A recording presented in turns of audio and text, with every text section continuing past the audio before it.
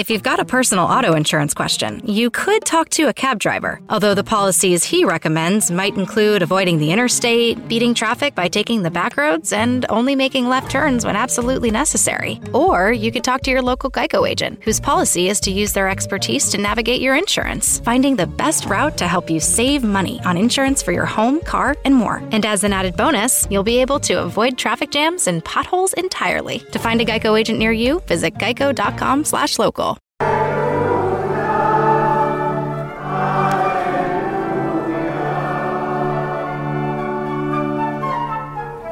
The Lord be with you.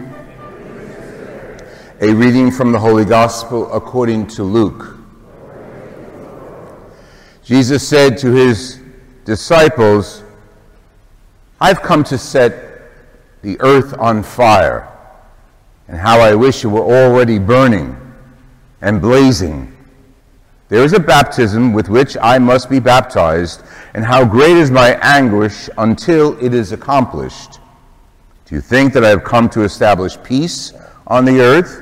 No, I tell you, but rather division.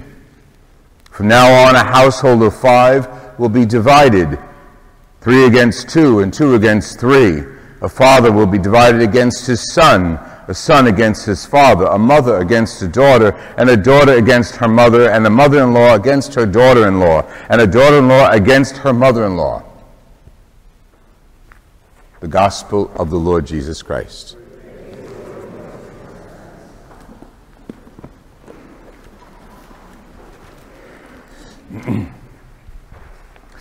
Okay, get it straight. Right from the beginning, Jesus is not a troublemaker, and he's not encouraging family dissent. Okay? So that stuff about daughter-in-laws and mother-in-laws and father-in-laws, no, that doesn't apply. He's lying, actually. No, he's not lying. But so don't go home and say, "Oh, God said I should hate my daughter-in-law," which I already do. You shouldn't anyway. But so I'm going to be God's emissary into the family. No. There's a reason for the passion of Jesus today in this section of the gospel. We'll talk about that as we develop our thoughts. But the passion of Jesus is our focus today. You know, you like to see Jesus, with the lambs and washing people's feet and being nice to everybody. Not so. That's not Jesus. That's your and my idea of Jesus. But if you get into the heart of the Scripture, you find out the whole Jesus. That's why we don't have one gospel. We have 4 evangelists, and they gave 4 different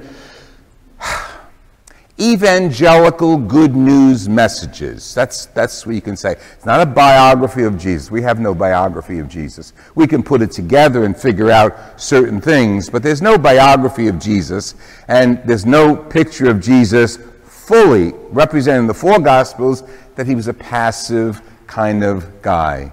Even as I look back here, at a glance of the corner of my eye, one of the stained glass windows here shows Jesus on the donkey. Remember going into Jerusalem? Oh, how humble. Not so much. Don't get affiliated with that stuff. He wasn't humble on that donkey. He was on that donkey because in the Scriptures, the donkey was going to be the person or the thing that carried the Messiah into the new world, into the kingdom. So Jesus knew what he was doing, getting on a donkey. It wasn't a horse, it wasn't a camel, the donkey. A humble animal, you might say, carrying a lofty Lord. But we got off the track only because that window's so attractive. Okay, so let's get into the Old Testament. And we hear Jeremiah. Go over to Jeremiah. He got thrown down a well, Jeremiah was a prophet. I would sound like a song. What was that song? Most of us, the millennials don't know it. Jeremiah was a bullfrog, but he wasn't a bullfrog. Jeremiah was a prophet. What happened? What is a prophet? A prophet is someone who's not officially hired by the synagogue or the temple. He's not officially hired by the king. We're talking about the times of the Israelites in the Holy Land. A prophet authentically is someone, and there were schools of prophets, and I go like this, circles of prophets. There were groups of prophets, and their job was to bring people back to the authentic Word of God, to look to the scriptures, and then they were scrolls, as we know, in the temple, to go there and look at the Word of God and reform, change. So when a prophet came up in popularity, it was usually because they were having a problem, a religious problem in the temple, or in the implication of the word of the temple. Now, there were some prophets that were hired by the king. Okay, so now just think, this critic of society, don't forget, the Jewish society is religious and sociological, so it's one. So they would hire a prophet that they knew would agree with them. Politicians still do that. And those prophets would give out the word translated from the perspective of the local priest or the local king, and give it back to the people. And because their prophets were holy, people would say, oh, that's what God wants. Okay. Outside of that group, there was always a band of prophets. They would, if you know the history of the prophecies, they would have their own style of prayer, their own style of ecstasy, their own style of interpretation. They were like real critics, like not nomads, but real critics of society, that everybody feared and respected because they told the truth. Bingo. Okay. Jeremiah was one of those guys. As a matter of fact, I'll give you an example of what he did. When the people of Israel were conquered by Nebuchadnezzar, and they were drawn out of the city, and they were punished, Jeremiah said, "Told you so. You're going to hell because you did bad things and you destroyed the temple and you didn't respect the scriptures. Told you so. So this punishment is due." Now, that's tough. Let's pray for the prophets and the prophets of the Old Testament, because we have Jesus, the great prophet of the New Testament, and he doesn't teach like that. You have some wacko preachers today, not me, we have some wacko preachers today who look at certain disasters in the world, whether it's a flood, whether it's a disease, whether it's something else that's a disaster, and they say, see, God is punishing you. God doesn't work like that any longer because of him, Jesus Christ. So God doesn't look at you and say, oh, you did something wrong, you're going to hell. You got a disease, that's because you've been a bad boy, a bad girl. That's not what Jesus reveals, because that covenant was different than the covenant we have with Jesus. Jesus comes to fulfill the covenant, the agreement we have with God. And through his teachings, we know what those stipulations are. Love, charity, forgiveness, being one with your neighbor. That's the stipulations. There are more, of course, you know that, but it's always summarized in that word, love. Love of your neighbor as yourself, and love of God as yourself. That's the stipulation. That's the law. Okay, so Jeremiah was a troublemaker, but a good troublemaker, and he was punished for that. Some people on his side helped. They contacted the king, please, he's going to die down there. They got him out. Eventually he was killed, but he was punished more than once by society, who didn't like him pointing out the truth. That's tough. He's telling the truth, and people don't like it. They punish they punish the messenger and not the message. That's what they often did with many of the prophets, not just Jeremiah. He's the one we focus on today. Now, Jesus knows that. So now we go to the gospel of Jesus. And you can just see, this is a segment. It's only one little phrase, one little paragraph. And Jesus is preaching. And who knows what was there before? Who knows what the conversation was? And who knows that people are starting to make nice, make nice with everybody. There's a sitcom that says, oh yeah, let's all hold hands and sing Kumbaya. That's not going to heal the wounds of society. Work and putting yourself out there heals the wounds of society with our Christian faith. Being nice doesn't do it, doesn't hack it. It's good to be good.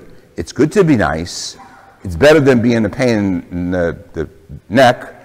But, sorry, my jersey almost came out, but I'm holding it back. So it's not good to be nice if nice means not looking at what I don't want to see. And I love coming here because you guys are very evidently involved with charity. Off to my right, there's a basket of food. And behind there's a basket of food. And they're going to the local DePaul Society. I know that. I don't want to see that in church. I don't want to see baskets of food and staples and popcorn and candy. I don't want to see that in church. So I ignore it. I go away. I don't want to see that. Why? Because that represents there's poverty in our community. We have no poverty in our community, so let's hide that. That's artificial and hypocrisy. That represents tip of the iceberg. When we do charity, we're doing charity because there's a need. And Jesus reminded us, if that's for me, I'm not here.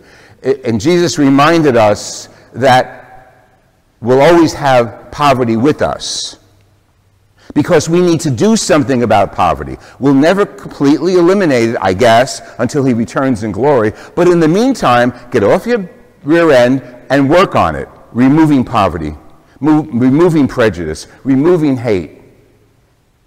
Now, who knows what the conversation was before Jesus is quoted in this section of the gospel today? They were probably saying, oh, let's get along with everybody. Let's ignore the lepers. Let's ignore the prostitutes. Let's build a wall, or let's ignore them. Let's put them in their own society. Let them be those kinds of people. Sound familiar in our society? To ignore and do away with those things that are offensive to our eyes and our sensitivities. To ignore poverty, to ignore immigration, to ignore hunger, to ignore disease, to ignore AIDS. It's easier to do that, to ignore it all. But Jesus says, I come to light a fire under your feet. I don't want that nonsense. Don't give me ignore the poor because then they'll go away. Ignore disease because then somebody else will take care of it. No, I'm here to light a fire. And if you want to follow me, Jesus is saying today, I'm going to even split up your families, because if a member of your family doesn't choose to follow charity, love, patience, understanding, fervor, if you choose not to, then you better split from that family, because they're bringing you down. Is he advocating separating families? No, of course not. Is he advocating hating your sister, your mother, your father? No, of course not. This is Jesus. We know who he is. We know who he wants us to be as well. He wants us to be authentic people. But don't be hypocrites, he's telling us. Don't say one thing in church and do something else outside. Then you're hypocrites, and you can all go to hell, I think Jesus would say. Maybe I would too, but that's Jesus would say. He didn't say it, but he's close to it. So he's here to light a fire under us, to set the world on fire with the passion of love. Jeremiah was passionately in love with God's word. And where did it get him? Down the hole. Jesus Christ was passionately in love with God's word. Where did that get him? On the cross. But God knew that. He knew what his son would do. He knew his son would give his whole self. At the Eucharist, the night before he died, he gave us his self sacramentally. So when we come up to the Eucharist, we are receiving the connection of God and us in the covenant. But on the cross, his Father knew, you did me proud, son.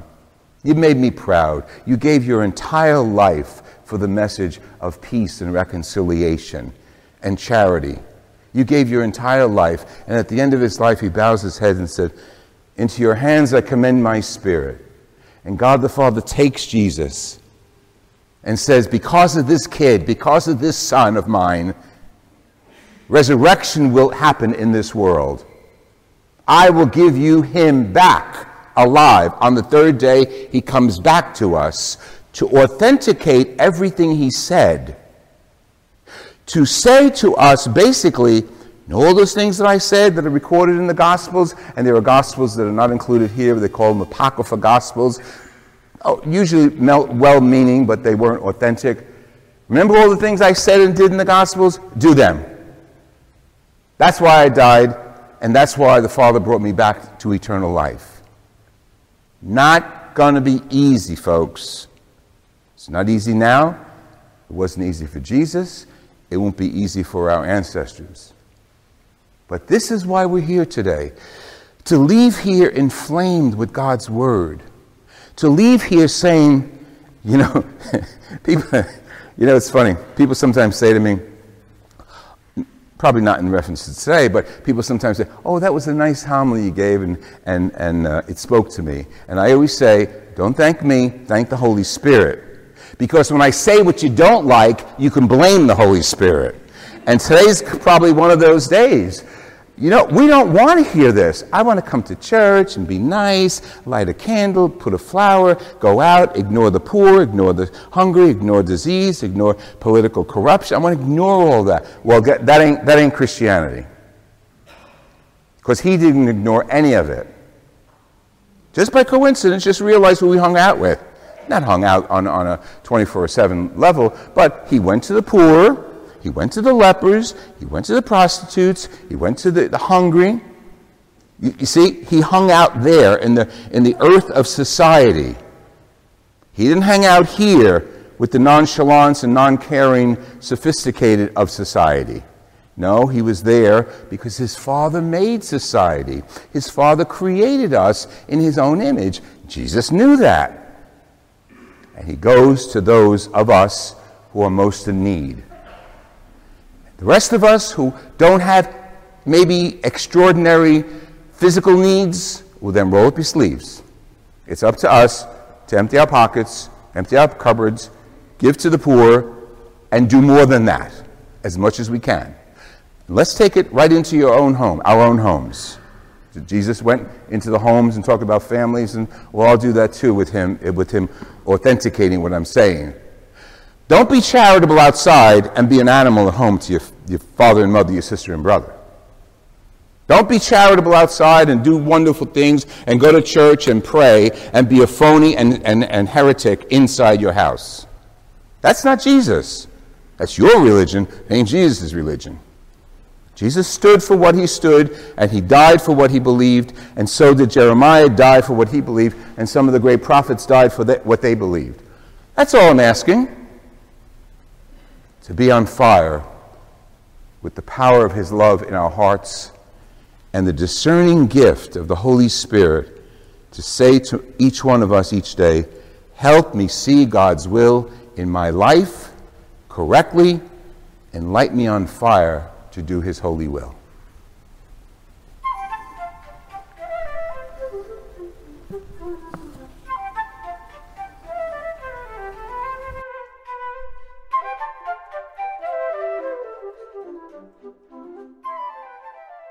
If you've got an insurance question, you could talk to a dentist. But instead of filling you in on ways to save on your policies, he'd probably be too busy filling in that loose crown. Or you could talk to your local Geico agent, who will use their expertise to polish up your policies, from home and auto to renters, motorcycle, boat, and RV too. So while, yes, your dentist can save your smile, your Geico agent could save you money, which will make you use that smile a whole lot more. To find a Geico agent near you, visit geico.com/local. Your favorite things feel made for you. Your education should too. University of Maryland Global Campus, formerly University of Maryland University College, was made to serve the military and working adults like you.